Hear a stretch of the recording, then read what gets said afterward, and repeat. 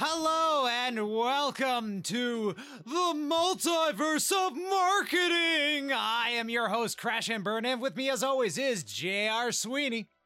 Hello.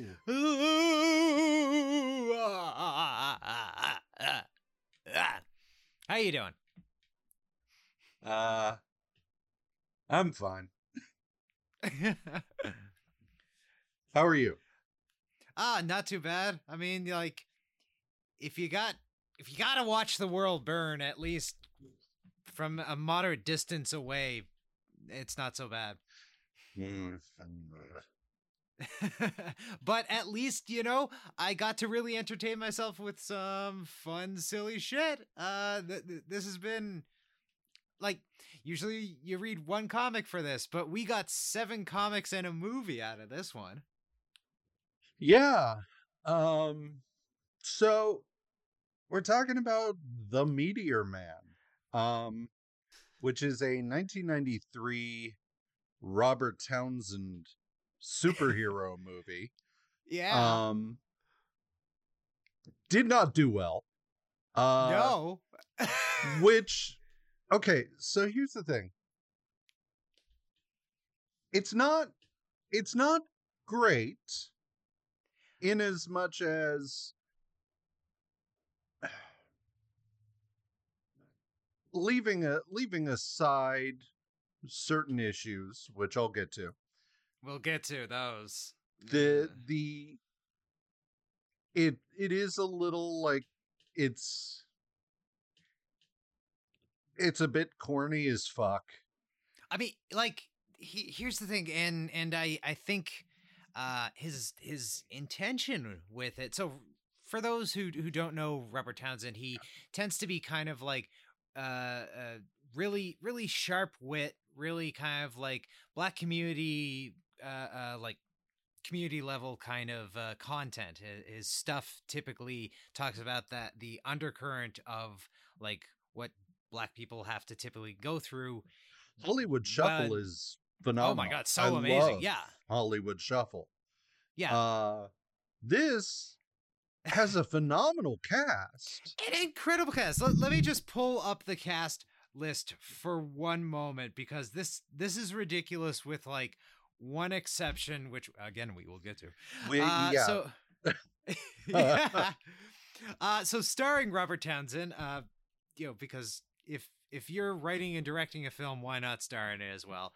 Marla Gibbs, Eddie Griffin, Robert Guillaume, James Guillaume. Earl Jones. Oh, Guillaume. I've been saying that wrong for years. Yeah, it's Guillaume. Oh, delightful. James Earl Jones with, like, this has overtaken my favorite James Earl Jones performance, replacing his incredible turn in Conan the Barbarian. This is something to be seen. Yes. Another bad creation, as in, yes, the early 90s hip hop like children's group, another bad creation. Yeah. Stephanie E. Williams, Roy Fegan, Frank Gorshin. Yep. Luther Vandross, Sinbad for like 2 minutes, and the character is just like an inexplicable like cameo stereotype appearance, and it's like, oh, okay, bye Sinbad, see you later. Well, I like his because his character is black dude who gets really into black liberation for the women. Yeah, and like that's a great like joke skewing like a character, a stereotype within the community, and like you've seen it throughout a lot of like black art. But he's there and then he's gone, and it's like, does he ever come back? Whatever. It's for like it probably would have made more sense if it wasn't Sinbad, if the actor who portrayed it didn't go on to become like so recognizable that it's like, no, Sinbad was just here. Where'd Sinbad go? Well, there were I think one of the big issues is the whole Stacy subplot, because He Yeah. is Robert Townsend's ex-girlfriend's new boyfriend. The whole Stacy thing goes nowhere. Yeah, and apparently it was going to be included and it just got cut for like timing and pacing and stuff. And it does unfortunately rob us of more of that character, but as well like sense to his introduction, because Right. he's supposed to kind of be like a foil to Robert Townsend's character. And he just vanishes. Yeah. Moving on, Naughty by Nature play the Bloods. Cypress Hill plays the Crips. Big Daddy Kane, Don Cheadle, Nancy Wilson, Tommy Tiny Lister, Jennifer Lewis, Wallace Shawn, John Witherspoon, and Chris Who's Tucker phenomenal. off screen. And yeah, as ever, John Witherspoon is just beautiful. My favorite moments in Boondocks is when they realize that no one gives a shit about Huey or Riley, and it just became the John Witherspoon cartoon hour. Right. That was Chris Tucker though, because I missed him in the cast list, but I heard his voice and I'm like, that's fucking Chris Tucker. Yeah, yeah, that is Chris Tucker. I believe he is uncredited. Yeah, he's uncredited and he doesn't appear, but Right. You cannot miss that voice. Right. Like, that's fucking Chris Tucker.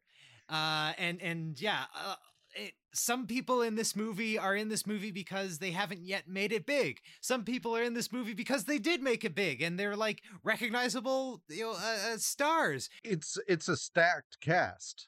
Oh my God, it's insane. And he made this film essentially by the power of I feel like it, and no one told me no. I managed. So there's practically nothing out there in terms of like movie trivia about this. Like it's very difficult to find any good details about the production or anything until you stop looking in movie world and you move over into like black culture media. And on shondaland.com, I found a wonderful interview from, I want to say 5 years ago, where he talked about this movie finally. And we get an idea of how this insane film, which is, I believe, there's like, all right, characters, story, plot, original idea, all that is separate. And original to Townsend and all of his work. This is effectively, in many regards, Richard Donner's Superman. And I don't mean that as in it's copying it. I mean that as in the goofiness, the approach, the silly childishness. It all makes sense if you consider this to be essentially like the black community's Richard Donner's Superman. Anyway, because he from what he said in the interview, he was inspired to make this movie for one really basic reason. He was visiting one of his nephews. His nephew was like 4 or 5 or something, and it was around Halloween. And he asked, "What are you going to dress up as? Are you going to dress up as Spider-Man, Batman, Superman?" And his nephew said no, because they're all white. And he of course went like hell. So he immediately started working on an idea of like, okay, the first black superhero movie. Like, obviously there have been black superheroes on TV and like in the Super Friends in the form of Black Lightning, and there had been black superheroes in comic books, but there had not been a movie. Yeah. And so he himself created from scratch not only the first black superhero, Meteor Man, whose powers are whatever they need to be, which is, I mean, it's a delightful. very Silver Age Superman, wherein it's just kind of like there's not really anything he can't do. He's able to pick up whatever's in a book by osmosis for 30 seconds. He's able to talk to dogs. He has heat vision, he has super speed, he has flight, invulnerability, super strength, um, super hearing, I think, just telekinesis, just it's really just, whatever we think would be kind of cool in the moment. Yeah, Um it's such Silver Age. Excuse me. It's such Silver Age storytelling, and uh, coming was it 4 years after Batman '89. Definitely not what people wanted, but like if this had come in the early '80s. On the heels of Richard Donner's Superman, I think people would have understood what it was actually trying to do. well, I think so. That is one thing I think definitely hurt it, was the fact that I think Superman had been recent enough that people may have understood what he was going for, but it had been long enough ago that they didn't really care what he Yeah, was going for. that is Uh, also very fair. I think, it was by the time Meteor Man came along, the concept of superheroes had more firmly moved into the Watchmen, Dark Knight Returns type of uh, gritty, dour, Grim dark. I hate everything. Like, Oh my god. uh, because, like, I think it was not long after this, wasn't it, that they did The Crow? Yeah, Um, if not after, then during or slightly before. Also, like this is the era of like going into the shadow. A bit right. later is the Phantom. As well, I think around this like the Rocketeer might be the brightest of them all, and half of that like takes place at night and is dealing with Nazis. Right. The Crow was 1994, so it would have been in production when Meteor Man came out. And so, like I said, um, I think one thing that definitely hurt it was the fact that the culture surrounding superheroes had moved on. Um, Yeah. which is a pity. That's not to say that this movie would have been perfect, uh, even disregarding that fact, um, because a lot of it is uh, not great.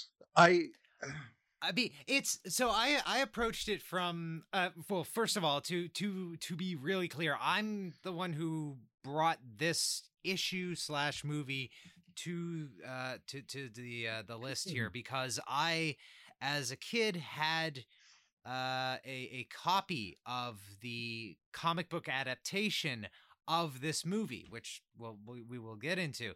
So I have absolute nostalgia for this property. And I know that I had seen the movie years and years and years ago, but like had long forgotten all of it. And I was just so happy and impressed with what I did see. Uh, because like the production level for what was available was pretty damn good. Well, they Like, had Industrial Light and Magic doing the special effects.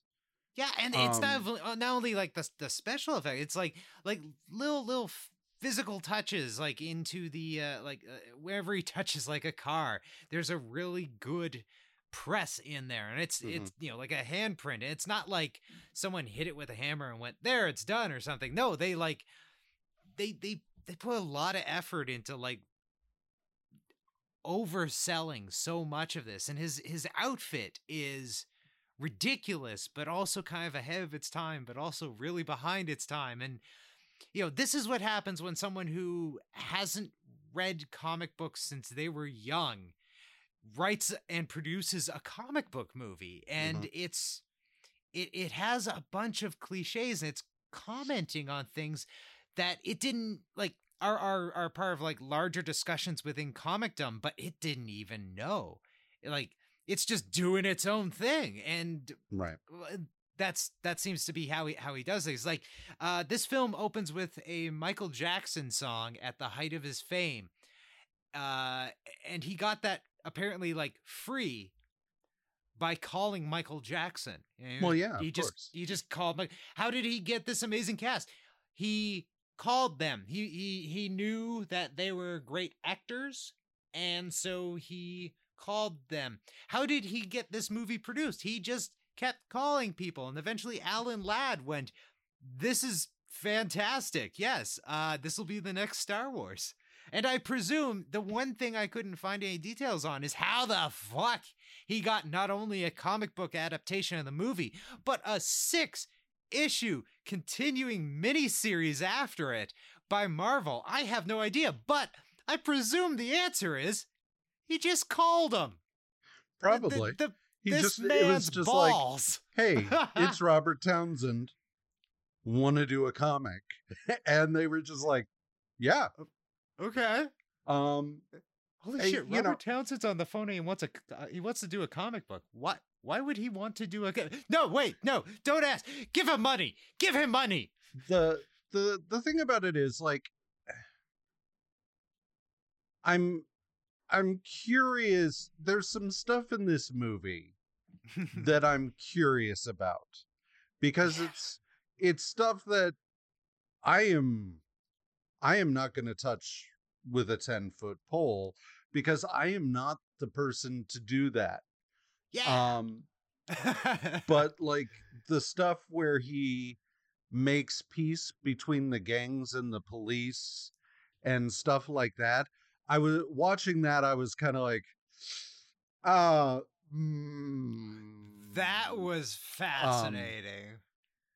The elephant in the room, though. Oh my lord! Oh, and such an elephant. Bill Cosby is in the cast, and here's the thing. Bill Cosby plays a man. It's never really expressly stated. I believe he is unhoused and squatting in a basement. Mm-hmm. Yeah, he is. In the comic books, it's a little more overt that he is homeless. Because by and large, he's just like hanging out in an alley. When Robert Townsend is hit by the meteor, and he finds and he grabs a fragment of it.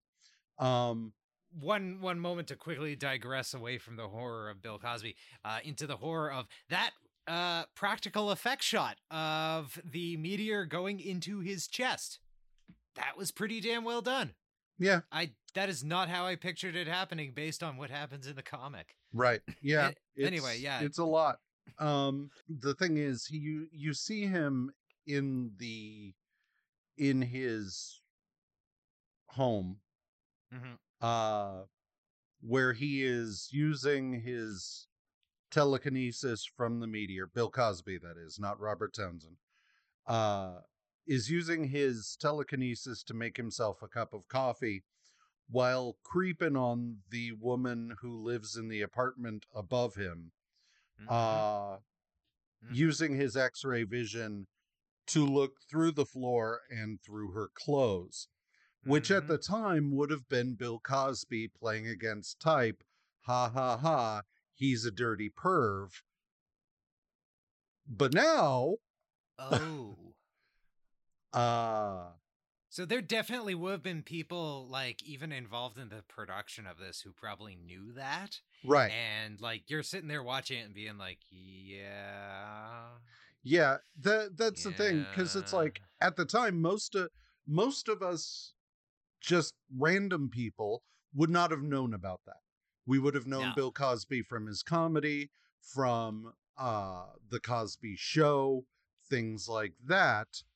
Robert Townsend and a lot of the people involved with, the production of this may have been aware of the stuff. And don't get me wrong, like if I were making a superhero movie and I had a chance back in, you know 2007 to put Louis CK in my superhero movie Yeah, or have it directed by Joss Whedon. or something like that, I'd be like, Yeah. yeah, for sure.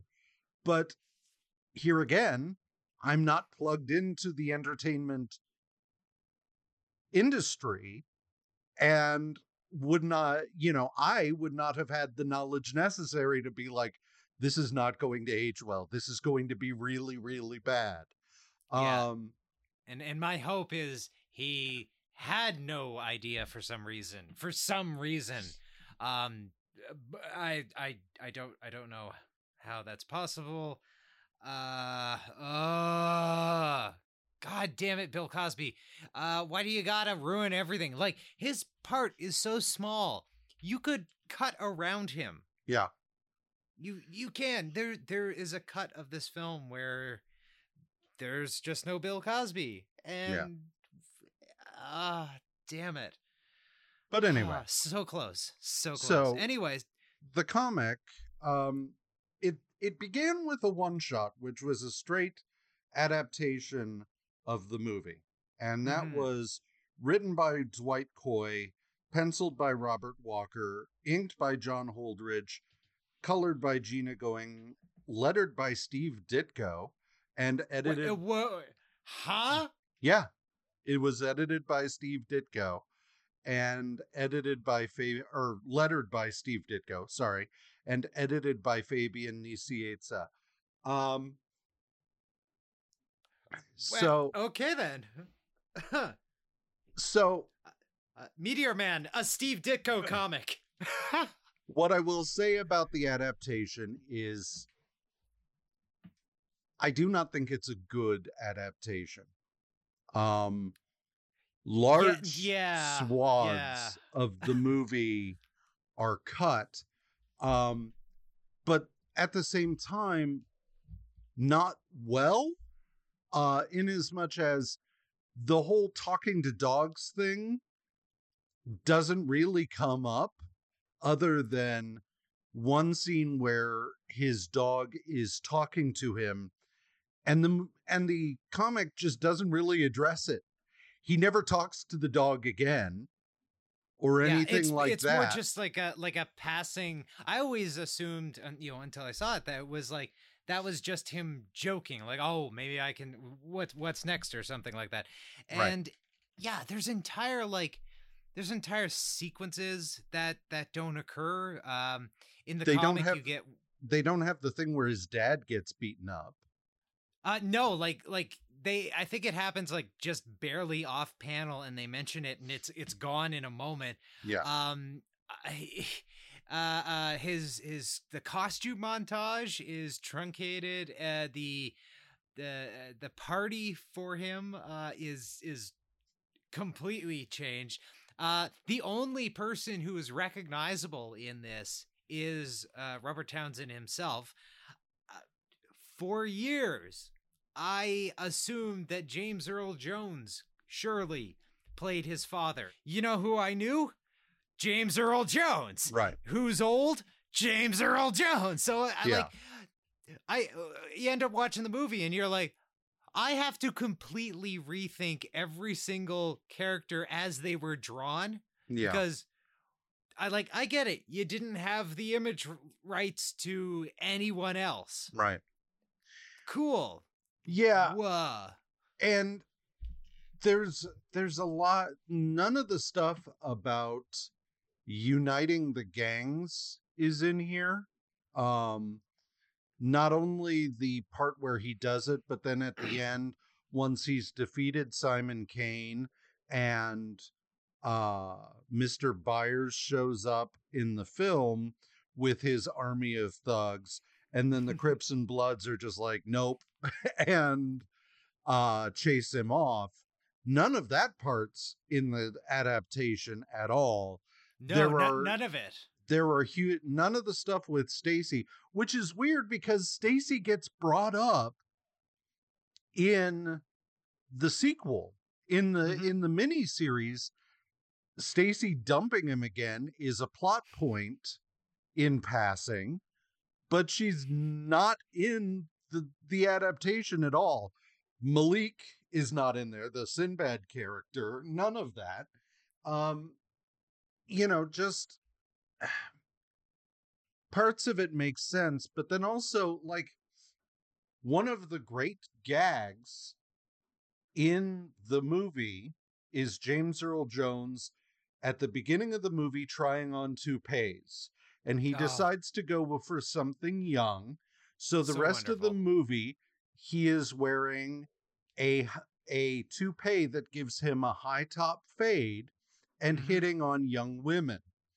And like that is absolutely one of the reasons why I never in my life assumed that was played by James Earl Jones, because it's like, I'm sorry, excuse me, what? Like, yes, that makes sense. That is visually funny. That is off character. Well done. Smart. On the comic page, I assumed that character was maybe like 35. Like, not James Earl Jones. The initial scene where he's trying on toupees is there, but then it's not in the rest of the adaptation. There's nothing. The running gag of him having the high top isn't in it, and it's just like, so then why have the scene where he's trying on? You've set up the joke and then cut the joke. Yeah. So, and it's one of those odd things of, like, for years I thought, oh, this is a fun comic adaptation. It's fun. It's whatever. But yeah, it really does strip so much away. And it can be difficult to adapt a movie, especially like, you're trying to make sure that all the scenes fit, everything works as it should, like in a comic as opposed to a film. Right. And especially with this, where they clearly had gotten the rights to like certain characters, but not necessarily like considered using others. So as you said, Frank Gorshin's just fucking ejected. Like, there's this entire global mafia Spectre thing that he runs, and that just gets like thrown out. It's kind of referenced a few times, but you don't get the grand finale where Frank Gorshin is attempting to eat half of the set with what little time he has left on screen. I mean, he goes full Frank Gorshin a few times there. Yeah. Well, very good. Like, and a lot of the stuff about the Golden Lords, I like the Golden Lords. Oh, I love them. They have the baby lords that are little kids that they make dress like them, and like have the blonde hair, which undermines the whole point of having children in your criminal organization. The point of having kids do your nefarious shit is that the cops won't notice them. Yeah. If you are a drug lord who's just like, I have an army of kids that I have made dress like me in a very specific and identifiable way, then the cops know to stop those children and search their lunch boxes. Full of money. And so I love the idea of it, because it's just, Simon is such a raging narcissist. Yeah. That he's just like, yes, I will make all the little children look like me. And that's great. But like that's gone.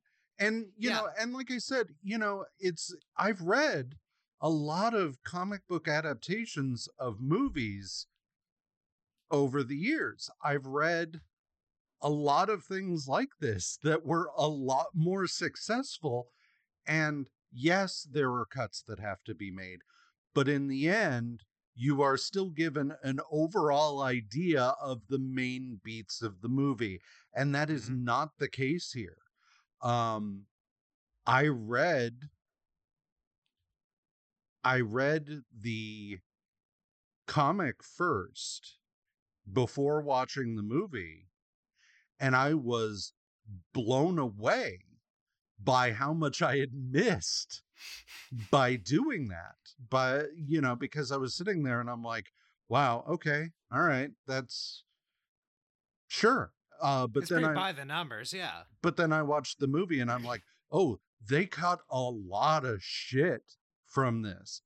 Um, Too much. They Hmm. cut too much, not just major beats of the film, but also, like I said, a lot of the jokes that sort of mark it out as a Robert Townsend story, uh, you know, got cut. And it's just like, so then what about this is going to make me want to see the movie? What about if this is meant to promote the film, it doesn't. And if this is meant uh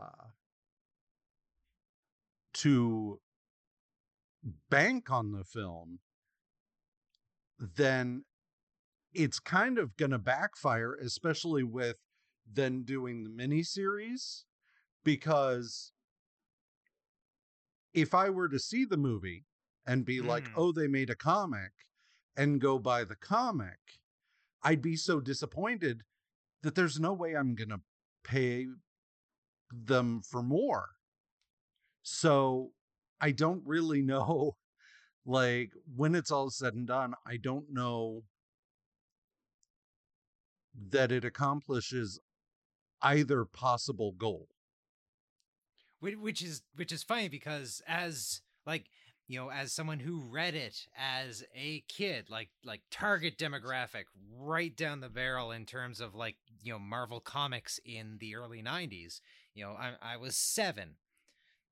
Money, sure, whatever, I'll go see the movie. The only reason I didn't is it bombed so hard it wasn't actually in theaters when I purchased the comic. And to be clear, gentle listener, this was not purchased in a comic book store.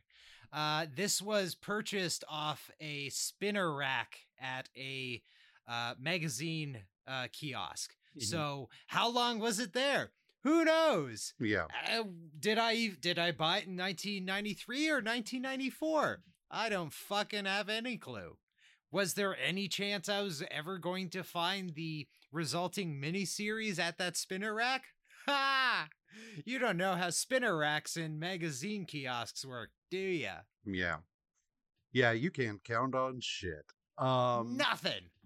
So I personally did enjoy it, and it did hit exactly right for me. But looking back, I can see all of its many flaws as a comic, and it's like, oh, damn it, that's depressing. It hmm. it, it almost ruined it. But Well, so let me ask you a question. It made you want to go mhm, out and see the movie. it And did. sure, the movie was then not in theaters anymore. Did you ever go Correct. out and rent it? Did you ever like Years and years later, it became very difficult to find. I So there's the local movie place near me. This was before the days of Blockbuster had reached out here. There was a legendary movie rental place called Video Difference, and Video Difference would have pretty much anything. Like they prided themselves on having a massive collection, and that includes like every comedy, art films, documentaries, etc., etc., etc., etc. And for the fucking life of me, they never had Meteor Man.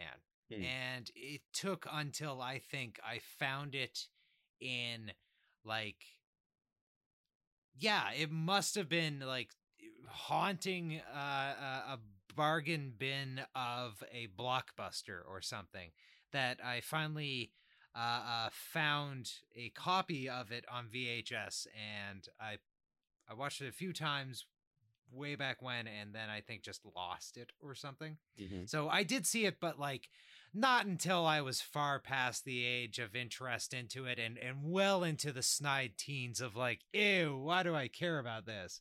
And now I'm like 36 and yeah, I fucking care about this. Well, you know, I remember the ads in all of the comics for Meteor Man, for the movie itself. And I remember I was unaware of the comic back in the day. I just remember seeing the ads for the movie and being like, oh, it's a superhero movie. I will have to see that. And then I never did. So I don't know. So then they did a mini series, and the mini series had the same creative team, though it added inkers Mickey Ritter, Tim Tsoy, uh, Keith Aiken, and Pam Eklund, and colorist Joel Rogers. The rest of the creative team was the same. This is where things get interesting, because the end of the movie ends with him being depowered. But then it's like, oh well, a bigger chunk of the meteor landed in Arizona. Meh. um is that in the movie? Shit, it's That all is, blurring together. it was originally cut. Like Okay. it was shot but cut. Okay. In which they have the discussion about like the sidekick name, and then you see the image of the like the nerd scientist standing next to the big fucking boulder. Right. Well, so in the adaptation of it, they did. In the movie, they did not. But then the um the miniseries proceeds to introduce, because in the first issue, you see guardsmen. You see guardsmen from like the super villain prisons in the Marvel universe, and you're just like, huh, okay. And then issue 2 has fucking Spider-Man in it, and then Just Night over it, just Thrasher. hi Spider-Man. There's Yeah. Spider-Man. Yeah. And the thing about it is, so a lot of comics did this. The first Transformers miniseries had Spider-Man in it, and things like that. But generally speaking, those are treated as though it's like, yeah, that's the Marvel universe, but that's a different Marvel universe. That's a side universe. That is not the 616 continuity. But if you get on the Marvel wiki, that places this in the 616 continuity. Oh, it absolutely does. And Miles Morales has fought Golden Lords. Has he? Yep, Robert Townsend fully created what is still technically Marvel like characters. This is a Marvel movie in many senses. And he did a pretty surprisingly good job for someone who just like out of the blue managed to create like their own superhero and like a gang with an interesting narcissistic superhero or supervillain leader. Like I didn't remember the Golden Lords. Huh. No, like what was it? Oh, I can't remember what issue it was. But yeah, no, the Golden Lords technically, like, I have no idea their current status, but yeah, they exist in Marvel, and all of this occurred in the 616. So theoretically, Meteor Man is out there somewhere in the multiverse of madness. Why not? But the the overall storyline the um of the comic, So early 90s Marvel. it is You could just take this including plot and like change the names and just be like, no, it's an X-Men comic now.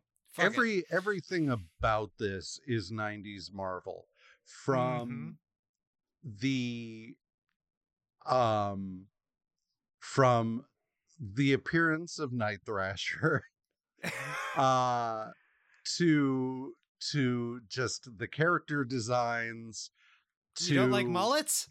uh to the maybe unintentional homoeroticism of the Night Thrasher cover, because I'm sorry, you have a cover wherein Night Thrasher is on top of Meteor Man choking him, Mm-hmm.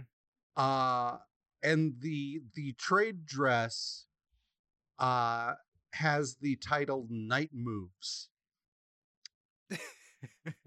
I'm sorry. I look, I I will freely admit I get older, but I never really grow up. So I will freely admit that this is purely a me thing, but I'm sorry. Good for them. Yeah, Uh I'm happy for them. And me too. so early in the 90s, like Well, Ellen would have never. it really is. It's nice that two black men can come together like that. But anyway, the upshot of all of this, the overall point in this is we've had his origin, and he suffered, but in this mini series we are dialing it up, and it is really putting him through the ringer. Simon Kane comes back and he seemingly kills him, which then sends him spiraling. Uh I mean, he that'll happen.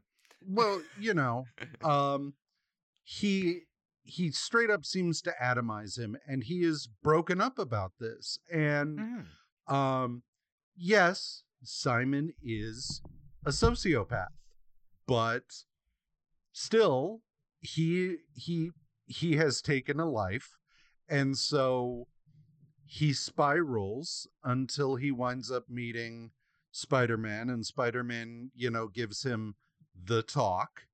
Um and he's just like, "Well, gee, thanks, Spider-Man, bye."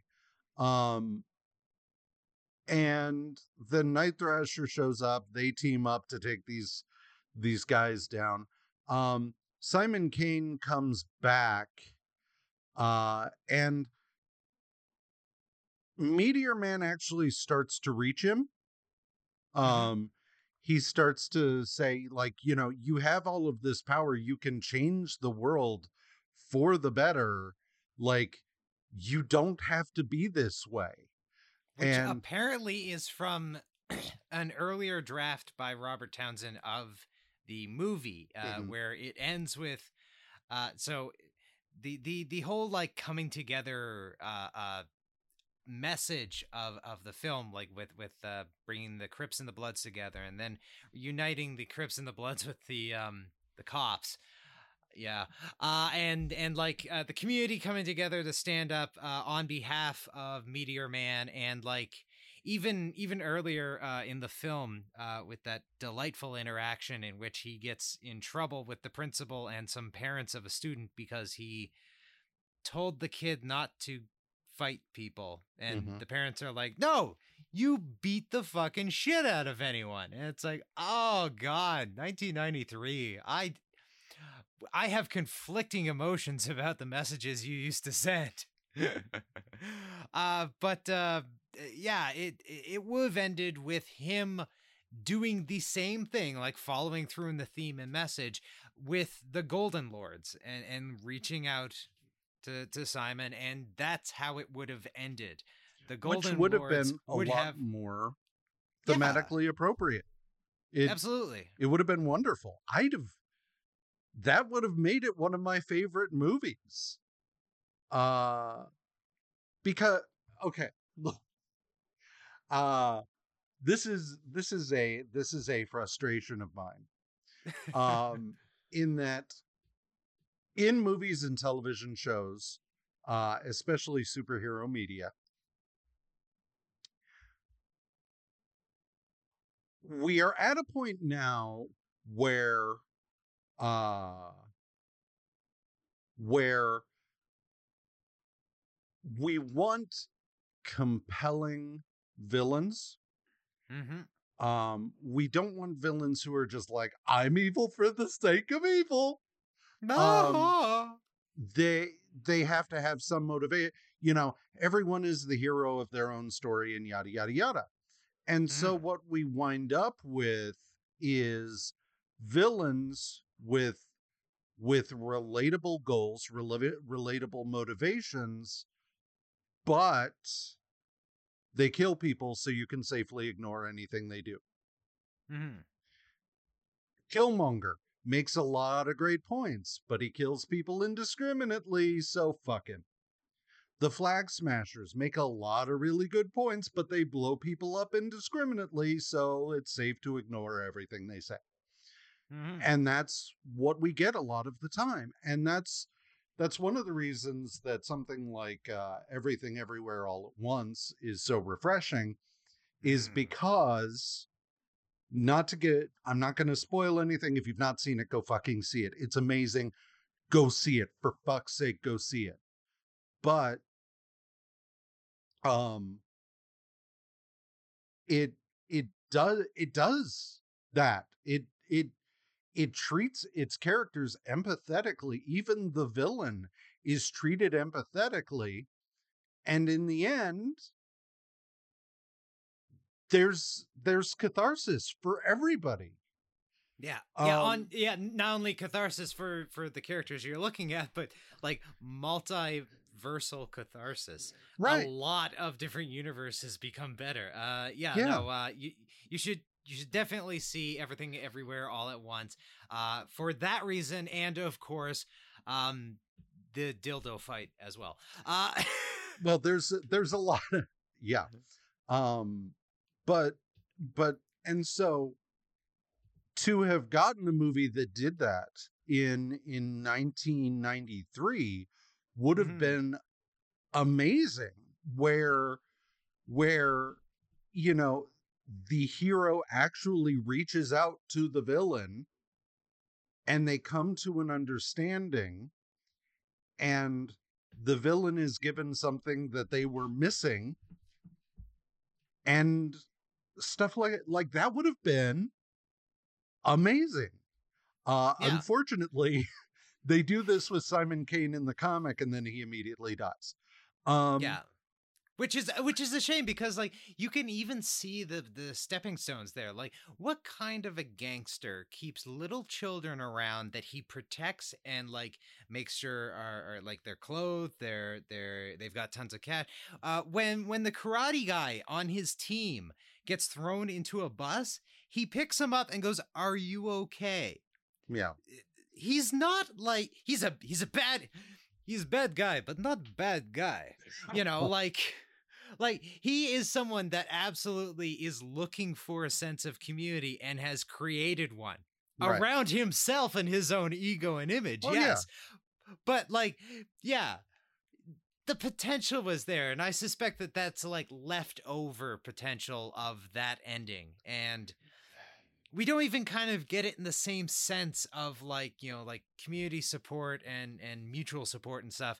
It's more the Marvel Comics sense of like, no, now that I've turned good, I'm inflicted by pathos, I'm going to die. yeah, yeah. And it's like, fuck. There there are a lot of characters in this uh the villain in this mini series, uh he's he's kind of interesting in Yeah, that I so feel like he got pulled from something else. well, it's interesting because he is he is Southeast Asian. I don't know if they ever actually, was it Vietnamese? I think it's implied heavily at that point, but like I can't I can't recall a specific. Yeah. His name is Solomon Min, Mm-hmm. and it the implication in all of this is that following the Vietnam War, he was left an orphan and wound up sold into sexual slavery. Um, and then um, he managed, because he has powers. I don't think we ever get an explanation for his powers, but he has the ability to split into three versions of himself, all of whom are super strong and blah blah, the standard powers. Yeah. Um, Your base set. but he manages to lift himself out of that and become a fixer for this guy Armand Sky, who is he supposed to be an alien? I I wasn't sure at all. I see that's where like it bleeds into I don't even consider these 6 issues. Like by the time I got to the end of it, I didn't consider these 6 issues to be part of this movie whatsoever. Mm-hmm. Like it's so obviously like parts of other projects or maybe an entirely different project with just like nouns changed, because yes, I'm going to say yes, he's either an alien or a mutant. Like there's the potential of being like, oh, from the race that the meteor was part of a planet of, like you could have done something with that. Well, there were a lot of things going on with Armand Sky that felt like they were leading to something, and then they just kind of didn't. Yeah, then Um, they realize, oh shit, no, this ends at issue 6. Oh no. I and mean, I presume that they hoped that this would catch on and it would become an ongoing. right. And maybe they were just kind of like layering in a little bit, like okay, and if it happens, then come issue 9 we're gonna find out who Armand Sky is. Ooh, and then issue 9 never happened. But he winds up going to prison, and his company ends up having to donate a bunch of money to the neighborhood to avoid bad PR. And you're just kind of like, oh, okay. The thing that, it really does, it feels much like when I was in the theater watching I Am Legend. I had never read the novella, and Mm-hmm. so Although had you seen the Omega Man? I had not. Okay, okay. I had no basis for anything prior to going into I Am Legend, and so it bugged the shit out of me that uh that they were setting up all of this stuff about, ooh, the vampires are smarter than they first appeared, and then the movie's just like, nah, fuck it, we just blow them up, it's fine. Yeah. And I'm just like, what? And I then read about it, and I'm like, oh, that is something I wasn't imagining. That, okay, that's what this feels like. That's what Armand Mm. Sky and a lot of this crap feels like. He is out here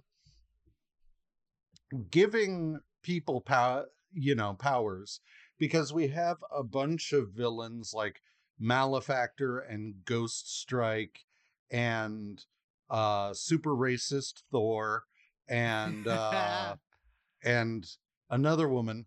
I don't remember her name, but Oh, yeah. they all get pieced out over the course of things. I guess my one thing that really bothers me is, since the movie is set in a world where superheroes aren't a thing, Mm-hmm. setting the follow-up miniseries squarely in the Marvel universe kind of makes the events of the first adaptation really fucking weird, Yeah. because they're just like, oh my God, you have superpowers? And it's just like, this is the Marvel universe. Everything gives you superpowers. Being out in the sun too long gives you superpowers. Not getting enough sun gives you superpowers. Getting just the right amount of sun gives you superpowers. Nobody should be this surprised by anything. Like, somebody should just be like, oh, are you a mutant? And it'll just be like, no, there was a meteor. And they're like, oh, okay, sure. That makes sense. Yeah. Meteor Man. All right. Yeah. Why not? Why not? And And to that note, if I were a mutant in the Marvel universe, especially in the early 90s, and someone asked, "Are you a mutant?" I'd be like, "Nope! Meteor powers! Meteor hit me!" yeah, for sure. I, like, there, as things have gone through and it's been like, uh-oh, like, yeah, I can totally understand why people would just be like, nope, not a mutant. No mutants Nope. here. No, Don't know what you're sir. talking about. No, I'm cis. What are you talking about? Yeah, no, it's, I don't know. It ain't great. It's an interesting You can see how time it capsule. fails. Yeah, oh yeah. Yeah. Like you can see how you can see how the film unfortunately failed. You can see how the single comic adaptation failed, and you can see how the follow-up 6-issue miniseries failed. And it's like, looking at it from the perspective of how this kind of thing would occur now, it's like, oh my God, a multi-level campaign, like marketing campaign and promotional scheme completely fell apart. That must be worth so many tens of millions of dollars. And it's like, ultimately this happened because, as discussed, Robert Townsend felt like it and called some people. Yeah, some money was missed in this, but he doesn't, it didn't affect him. Yeah. What I will say, I do respect Robert Townsend for making a movie with a predominantly black cast at a time when the studio's narrative would be, that's not going to sell. Oh, in his interview with Shondaland.com, he literally says that one of the more common responses he got from studios was black audiences and black superhero audiences. No, those things don't exist. Right. We're not giving you money. Well, and to not even, because I think what ultimately surprised me was the fact that the studios did not force him to put at least one like hugely bankable white star into the movie. Because, like, I mean, there's wait a minute. There is one hugely bankable, technically on paper, white star in this movie. I don't want to talk about Wallace Shawn. Wallace Shawn!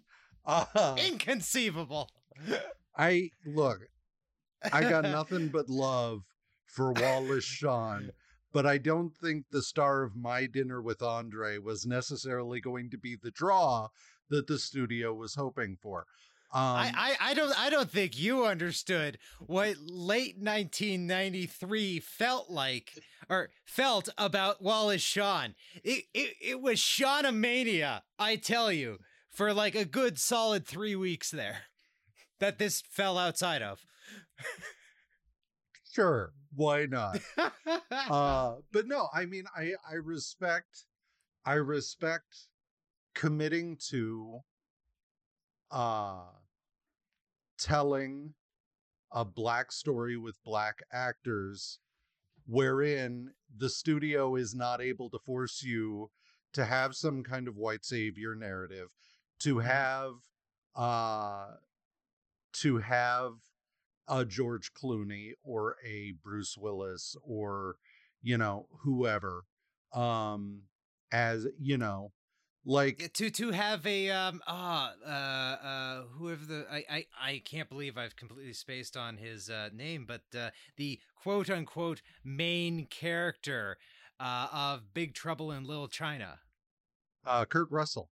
Yeah. No, not yeah, but his like his character. Yeah. Yeah, like so, like sure he's the main character, but no, he's not the main character. No. He's the comic relief. But yeah, not even that, and that's great. That's wow. Yeah.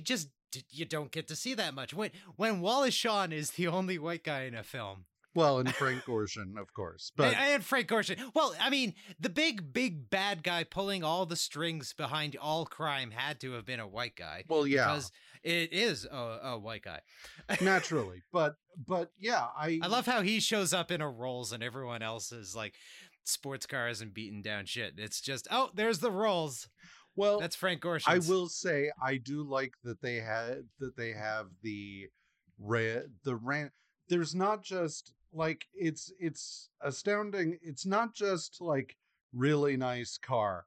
It is a full blown like old school Rolls. It is it is like fucking Daddy Warbucks Rolls rolling up to kill Meteor Man, and it's just like, oh my god, it's a full blown gangster. Holy shit.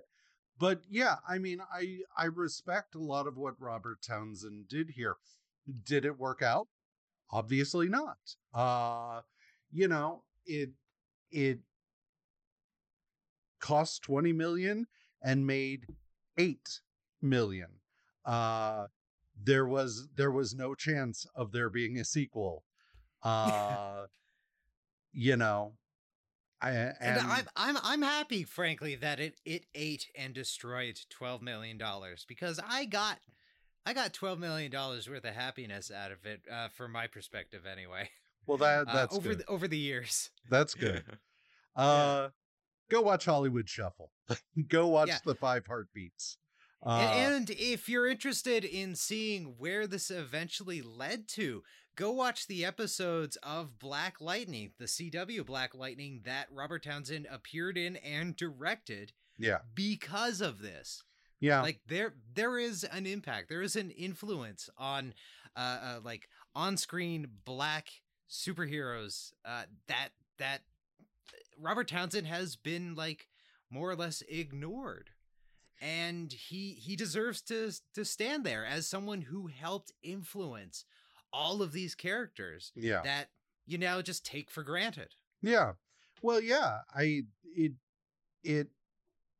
is genuinely, Robert Townsend deserves a bigger career than he has had the last. I mean, he's working, but and he's respected, but it's like, fuck.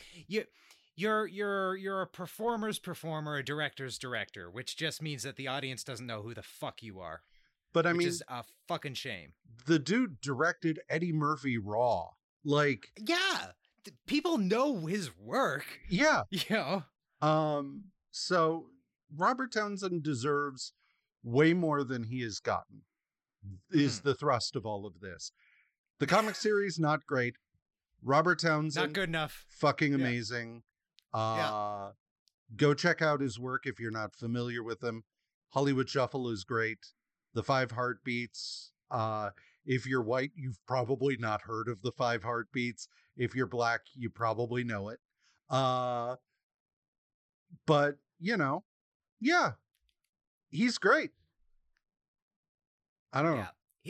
he's great, and unfortunately, none of these properties, none of these three things actually live up to what he has otherwise done, and it's just a goddamn shame that audiences didn't show up for it the first time, because I would have liked to see this spiral off into endless sequels. And then, then of course the gritty reboot after gritty reboot. You know, that would have been amazing. Get Zack Snyder's Meteor Man. Oh my fucking god! If there is one person that could handle the first mainstream black superhero, it's Zack Snyder. I feel pain inside of me, deep inside of me. Only pain and suffering. Well, if you want to suffer some more with us, shit, like, share, and subscribe. Contact us. We have an email, yeah? Yeah, it is multiversomarketing@gmail.com. Send us an email. And For then, sure, and you do.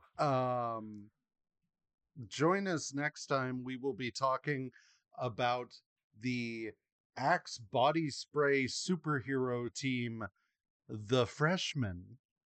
Fuck. Because it works on multiple levels. You see, on the one hand, they are teenagers. On the other hand, they reek of Axe body spray. So they are literally fresh men. It's like it has two intentions there. It's there's a For double sure. wherever you want to, yeah. I'm sure someone will come up with a term for that. Layers of meaning here. There's at least two, yeah. We're gonna peel this motherfucker like an onion. Let me tell you. It's gonna stick to high heaven. Bye. Bye.